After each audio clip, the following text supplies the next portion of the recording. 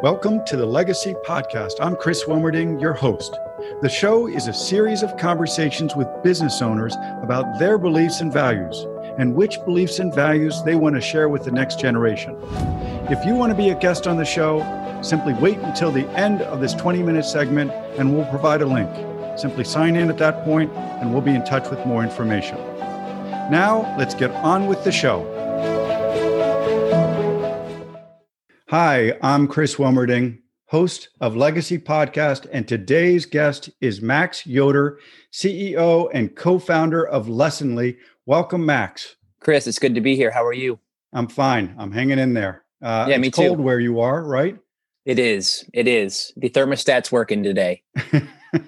Well, that's good news and bad news, I guess. So you're the CEO and co-founder of Lessonly.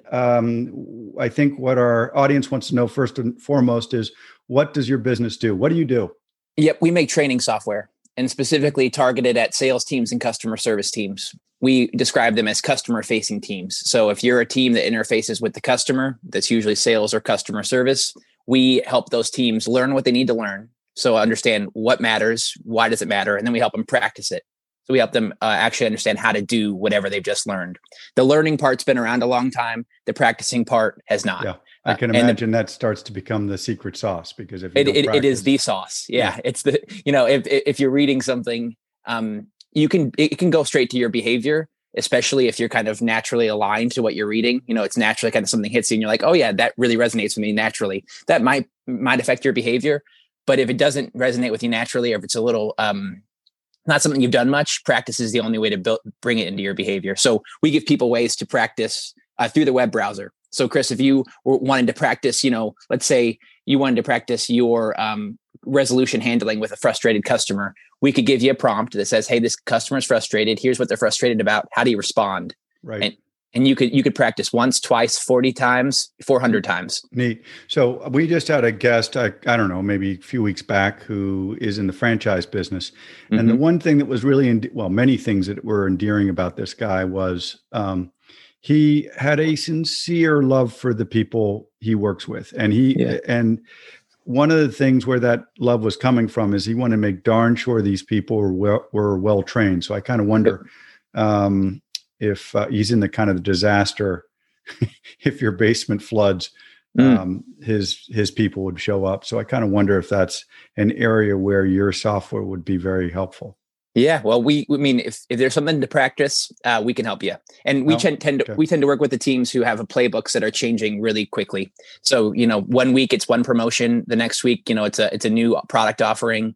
So we are continuous training for those teams, learning and practicing. Got it. Cool. All right. So I won't tell you, but I want to ask you what's special about your business. That's probably pretty obvious, but I'm curious, Max, most successful entrepreneurs like yourself can usually pick one point in time or an experience, good or bad, that put them on this path of extraordinary success. What was the story for you? I'd say the thing that brought me to entrepreneurship was growing up in Elkhart, Indiana. I grew up in Elkhart County, which is northern Indiana. I'm about 3 hours south of it now. Sure. And the Great Recession crushed Elkhart County because it's a recreational vehicle manufacturer. And so my dad, he inherited a business from his dad that is a funeral home. So my dad and his brother ran a funeral home. And they ran that well through the Great Recession. My mom worked in the RV industry. So she had a much more tenuous time. And I knew that I didn't have the constitution to do it my mom's way, of not really knowing when the rug was going to get pulled out from under her feet. Because in any given day, she walks into work and the job's gone. Fortunately, that did not happen. But my dad had a lot more assuredness than that. So that got me on the path to saying, I want that assuredness too. Yeah, taxes and death. Well, wait, let me push back on that. So you're equating autonomy with assuredness. And I'll push back. I mean, I get what you're saying. I think what you're saying is that if your mom doesn't control her own destiny, right? It was, where was she at? Thor or I don't know where they were located. She was at Forest River at the time. Gotcha. I'm just curious. So I think is it more about controlling your destiny? Because I guess funeral homes also got a business, and the business that you're in is high risk, but at least you have your autonomy and your control. Yeah. Yeah. I'm not going to find out walking in one day that I'm getting fired. Unless you have a really bad day. Yeah, that's a real bad day. That's a real bad day. And so, I mean, that got it started. And then meeting entrepreneurs, Christian Anderson and Chris Baggett, who I both started multiple companies by the time I met them, and seeing that it wasn't magic, it was a process, was another big thing to keep me kind of going. It's like, hey, this is something that is not to say that the process, by following the process, it's going to work, but it's to say that by following the process, your likelihood of it working goes up, and there's variables I can control. So I like that. Great. So your Lessonly is not the only training software that's out there, platform. So right. What is the one thing that Lessonly, that you can point to at Lessonly that's much better than 95% of your competition? So I don't know everything about our competition. I don't spend a ton of time waking up reading about them, but I can tell you that something that our customers tell us they really appreciate is community. And there's a good reason for that. Our customers tend to be on small teams doing enablement, training, and readiness for their companies. So the person who buys us in a big organization is probably not on a very big team. They have 1, 2, 3 other people around them getting all the training done. Those individuals tend to feel isolated and tend to feel like they're on an island. So right. We bring them to other folks who are on other islands, and we link those islands up. And that's a big deal. For people to be able to have a community now where they used to just have, a small pack. And then on top of that, hearing people is way easy to say that, customers are heard. It's way harder to do. And we have account managers who take care of all of our customers. And I think they excel at hearing before they try to help. Because often, often really the only thing people need is to be heard. But often instead, we just try to go right into helping right. before we've actually heard the person. Right. By the way, Max, you probably read this, but there's a great book called The Advice Trap. I have not. And actually I'm doing this right now, which is ironic. I'm doing what the book itself strongly recommends against, which is giving advice when it's not solicited. I am doing it. I've been there, Chris. I'll probably be there later today. Yeah, right. You catch yourself if you're paying attention to it. But all right. So here's an easy one. What's the best business decision you've ever made? Yeah, partnering with Connor Burt, who helped me start Lessonly. He is very much a yin yang for me, where we just have nice counterbalances to one another, and we just love one another. Yeah. My doctor talks about having somebody who you're being mentored by, and I've mentioned some mentors already, somebody who you're walking with, and then somebody who you're mentoring. And then on the walking with side, it's a peer, but then there's also somebody on the other side, which is the person you love. Yep. So I've got my wife, Jess, who is the person, I love and build my life with. Then I've got Connor, who is the peer that I walk with. And, I'm mentored by people, and I have some folks who I mentor, but walking with somebody is probably the most important component, because that person really understands what's happening in my life. Connor gets it in a way that other people cannot. What a beautiful and well-articulated framework. I mean, it's your framework. I think it's beautiful too. Yeah, my doctor. Yeah, he shared it with me. Yeah, cool. That's quite a doctor. So what's the worst business decision you've ever made? Yeah, not listening to my gut. When I know something's not working out, and I try to look at data, or I try to rationalize, why I should keep doing it. And I just know in my soul that it's not vibing. But I keep going. Isn't it amazing how human beings have that tendency? That the eternal optimist. It's gotten me into trouble many, many times. Amen. Okay. So this is not at all profound, he says sarcastically. Why is money important to you, Max? Yeah, I want autonomy. I want to be able to choose my days. I want to be able to wake up in the morning with my schedule to read and to write, and to sign off at noon or 1 p.m. and spend the rest of the day probably doing some reading and some relaxing and some walking. And money helps me do that. So it's independence, autonomy. What feeling, if you were to put an emotion, one word to it, what feeling would you ascribe to autonomy? when you experience it? Relief. Yeah. It's one of the first that comes to mind is relief and energy. I'm energized when I feel autonomy because I think it's been argued that anxiety is rooted in freedom of choice. The fact that we are so free is why we are so anxious. I am not overwhelmed by that freedom. I certainly have my own anxieties, and most of my anxieties are about how do I get that autonomy. But having a day to spend pursuing things that interest me, and there are a lot of things that interest me, that's energizing. And it may be obvious or self-evident to others, but it isn't to me. Why is so let's go a little bit deeper. Why is that energy so important to you? Yeah. What's it do for you? Yeah, it helps me build my spirit. It helps me understand myself. It helps me cultivate myself. Carl Jung talks about achievement orientation and spirituality orientation, and that in the first part of life, when the sun's coming up in your life, you're achievement oriented, and then if you're lucky enough to make the switch, you become more culturally oriented. You kind of cultivate yourself. But he argues that we don't have a lot of cultural markers that help people switch from achievement to cultivating their own spirit. So people just keep on the achievement train. And he argues that what was fulfilling and nourishing in the morning is poison at night. And I don't want to be the guy who's still trying to achieve, in the back half of my life, because that's what worked in the first half of my life. I want to be the guy who's working on my spirit, and it energizes me to work on my spirit. And I think I can give back to a lot of folks by cultivating my spirit more deeply. Interesting. So you're clearly, sincerely, intellectually curious. And I'm betting that you didn't spend a lot of time Saturday mornings watching Bugs Bunny and Roadrunner like I did. But maybe you weren't reading Jung. Maybe you were. Not as a kid.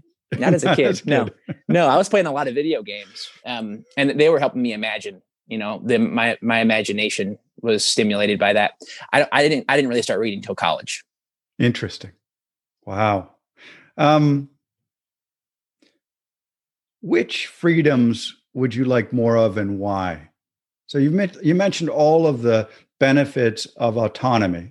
Maybe that's the bad way to preface that question, because I should just let you respond. Which freedoms? I'm not sure if I've ordered them, but I'll tell you some that come to mind when you ask that question.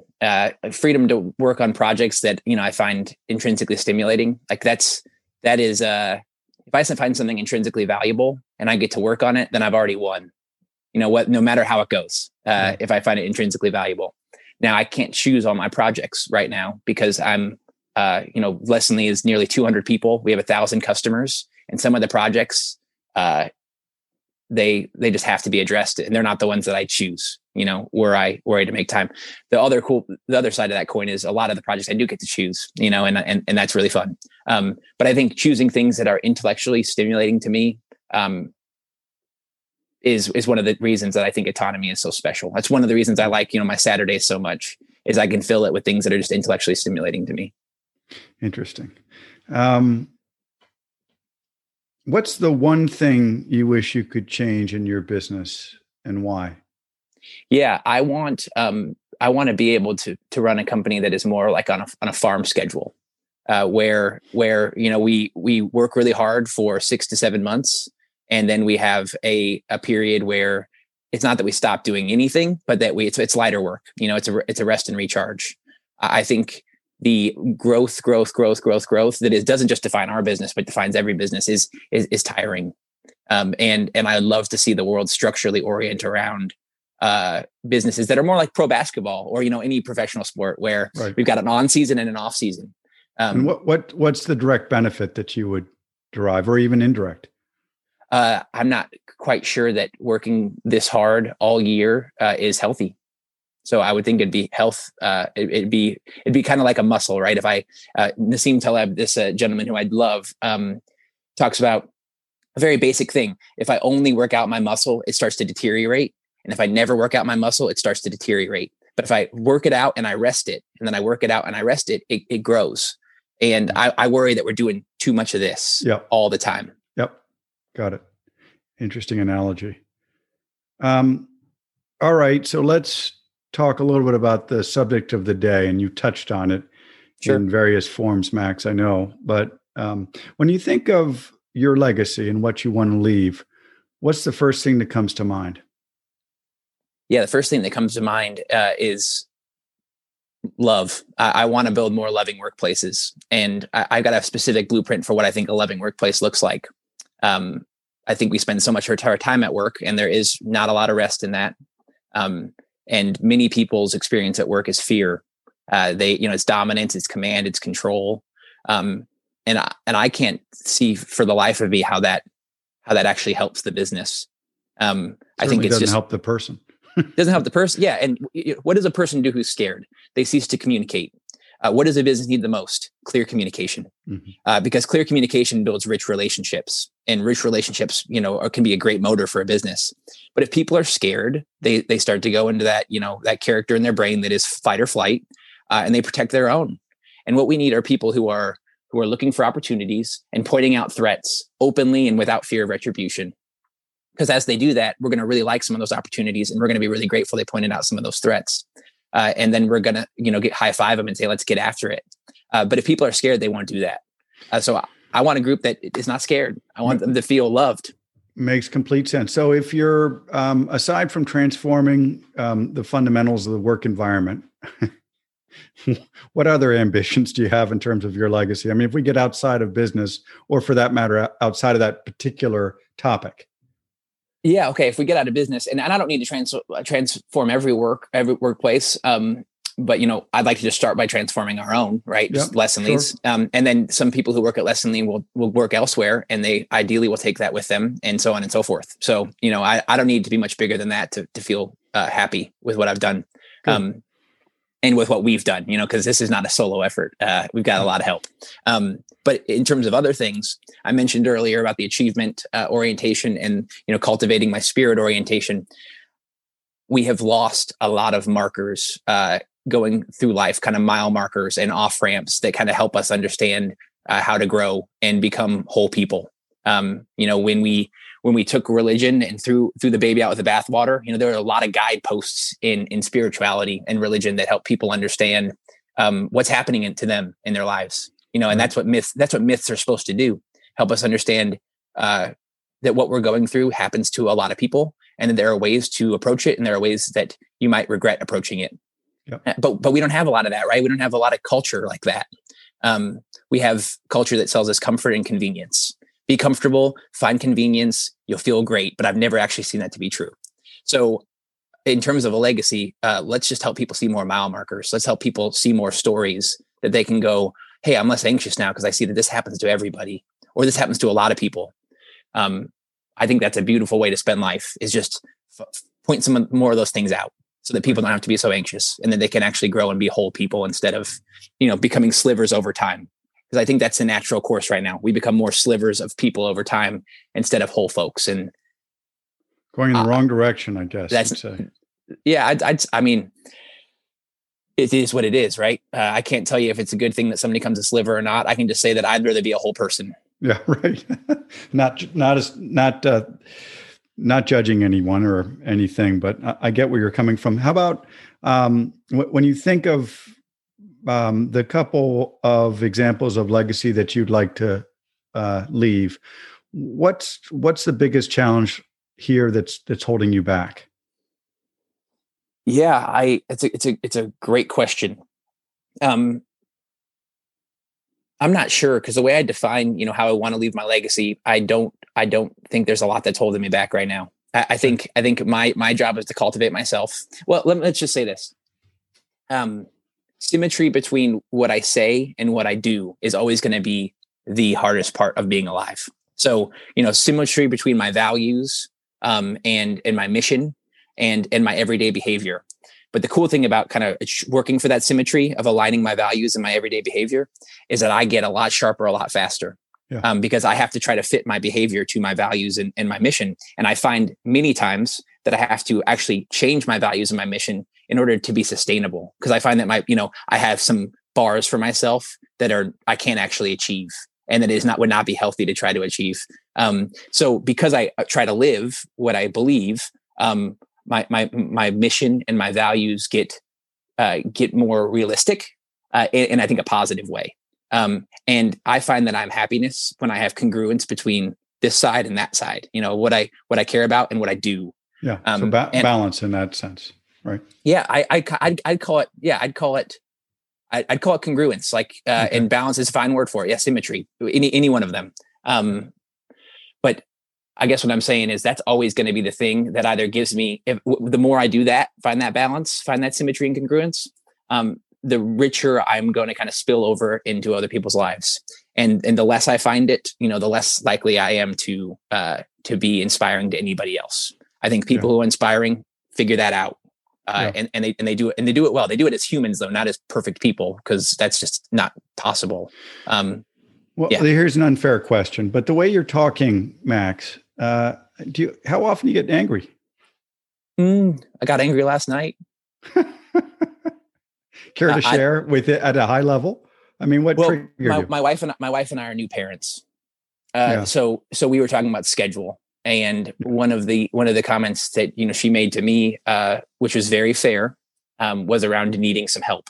Yeah. And what I realized I did was I went into a spot in my brain that interpreted that as, Max, you're not doing a good job as a father, which is not what she was saying. Yeah. What she was saying was, I need help in this area. Yeah. Because she's the ultimate keeper of our world now. She knows it better than anyone, with our daughter and our family. And so I got angry. I got angry because I read that in a way that was not what she was saying. Yeah. And that took me a bit of time to unwind. Man, oh man, Max, you are aware and thoughtful, and that's really interesting and impressive. Hey, thank you. So our audience of about 140,000 successful entrepreneurs like yourself, they're often interested. They often reach out and ask. They're probably listening here today, wondering what specific steps or actions they can take that would help them build a lasting and durable legacy. Any thoughts? Yeah, I'm gonna go back to the achievement and the spiritual orientation. I think my legacy will be determined by my ability to transition from an achievement-oriented individual to a more spiritual individual. Yeah. And I find that I'm concerned I will be more self-destructive if I stay on the achievement train my whole life. So I want to say to anybody who's listening who is maybe achieve. We have to find the other gear, and we don't have to find them. We don't have to find them as stages. They can be states in the day. You can have a state in the day where you're achieving and a state in the day where you're working on your spirit. It doesn't have to be these defined stages of I've left that now and I'm doing the other thing, but we need both. Yeah. So there was another guest recently who, and I'm going to misquote him, and I think it was a him as I recall. He said that you work so hard in your career to get us to a certain point in your business. And beyond that, money is really not the issue because you reach that level. So it's another way of positioning what you're saying. And achieve, goal might be make enough money or X enough toys or whatever people want materialistically or for charitable purposes. But at a certain point, people have to stop, or should, if they're healthy, and look. I mean, I don't want to sound like I'm lecturing, but this is what the person's point was: looking beyond that level of achievement, stopping and saying, all right, now what's truly important? Now that I don't have any risk of going to the poorhouse here. What can I do to have maximum impact on the world and people around me? Right. Yeah. Or just on yourself. Right. Yeah. And I don't mean that in a selfish way. I mean, if there's a room of 10 people and 9 of them are frantic and one of them is calm, is that room calmer because of the 10th person? Right. Yes, it is. Yeah. And that's our responsibility, is to be that person in the room who is not triggered or incited by the chaos that is life. You raised something really interesting. I always say there's no such thing as 100% altruism, but I suspect that the opposite is also true, that there's no such thing as 100%, say, greed. And you just illustrated it. You could be the most selfish, self-centered, but perhaps it's possible that the gratification or the happiness that you get out of it actually in a very minor way helps other people. I know that's kind of a crazy thought. You're saying, walking into a room and because you're contented with yourself, you might actually be helpful, even if you've only focused on yourself. Yeah. It could be. I mean, I definitely agree with you that there's nothing that is wholly, wholly shadow and nothing that's wholly light. It's a blend of both. Right. And we've known that a long time. I love the the yin yang of the light side of the mountain creates the shadow. And so even people who intend to disrupt things, even people who intend to incite challenges, cannot see some of the goodness that they're going to bring over time because of the things that they did. That's exactly. Isn't that ironic that you say that? I'm sure it's actually probably not ironic. You probably intended to say that, but given the date of this, of this broadcast. So this has been wonderful, Max. This has been a far-ranging conversation, and you're clearly, as I said before, an interesting thinker. And Chris, I've loved it. Thank you. Yeah, you bet. This is for the audience. If you want to be a guest on my show, Legacy Podcast, please go to businesslegacypodcast.com. That's businesslegacypodcast.com and book your interview there. Max Yoder, CEO and co-founder of Lessonly. This has been a huge pleasure, and I'm so excited to share your story with my audience. Thanks for doing it. Thanks for having me. Be well. You too. You too. Thanks for listening to the Business Legacy Show. If you're a thoughtful business owner who would like to be a guest on this program, please visit businesslegacypodcast.com/guest. That's businesslegacypodcast.com/guest. Now, if you got something out of this interview, please share this episode on social media. Just do a quick screenshot with your phone and text it to a friend or post it on the socials. If you do that, tag us with hashtag Business Legacy Podcast. Again, hashtag Business Legacy Podcast. Each month, we scour Twitter, LinkedIn, Facebook, and Instagram. We pick one winner from each platform, and you get crowned king or queen of that social media. What do you win? We're going to promote you and your business to our audience of over 150,000 people, totally free. Now, can you hook us up in your podcast player right now? Please give us a thumbs up or a rating and a review. We promise to read it all and take action. We believe that a person's legacy is the most important thing someone can leave the next generation, and your feedback helps us fulfill our mission. And while you're at it, hit that subscribe button. You know why? Because every week for 15 minutes, you are going to be inspired and motivated to leave a lasting and meaningful legacy. My name is Chris Wilmerding. Let's connect on the socials. You'll find all the stuff we're doing at businesslegacypodcast.com. Again, businesslegacypodcast.com. Thanks for listening, and thank you for being part of the Business Legacy movement.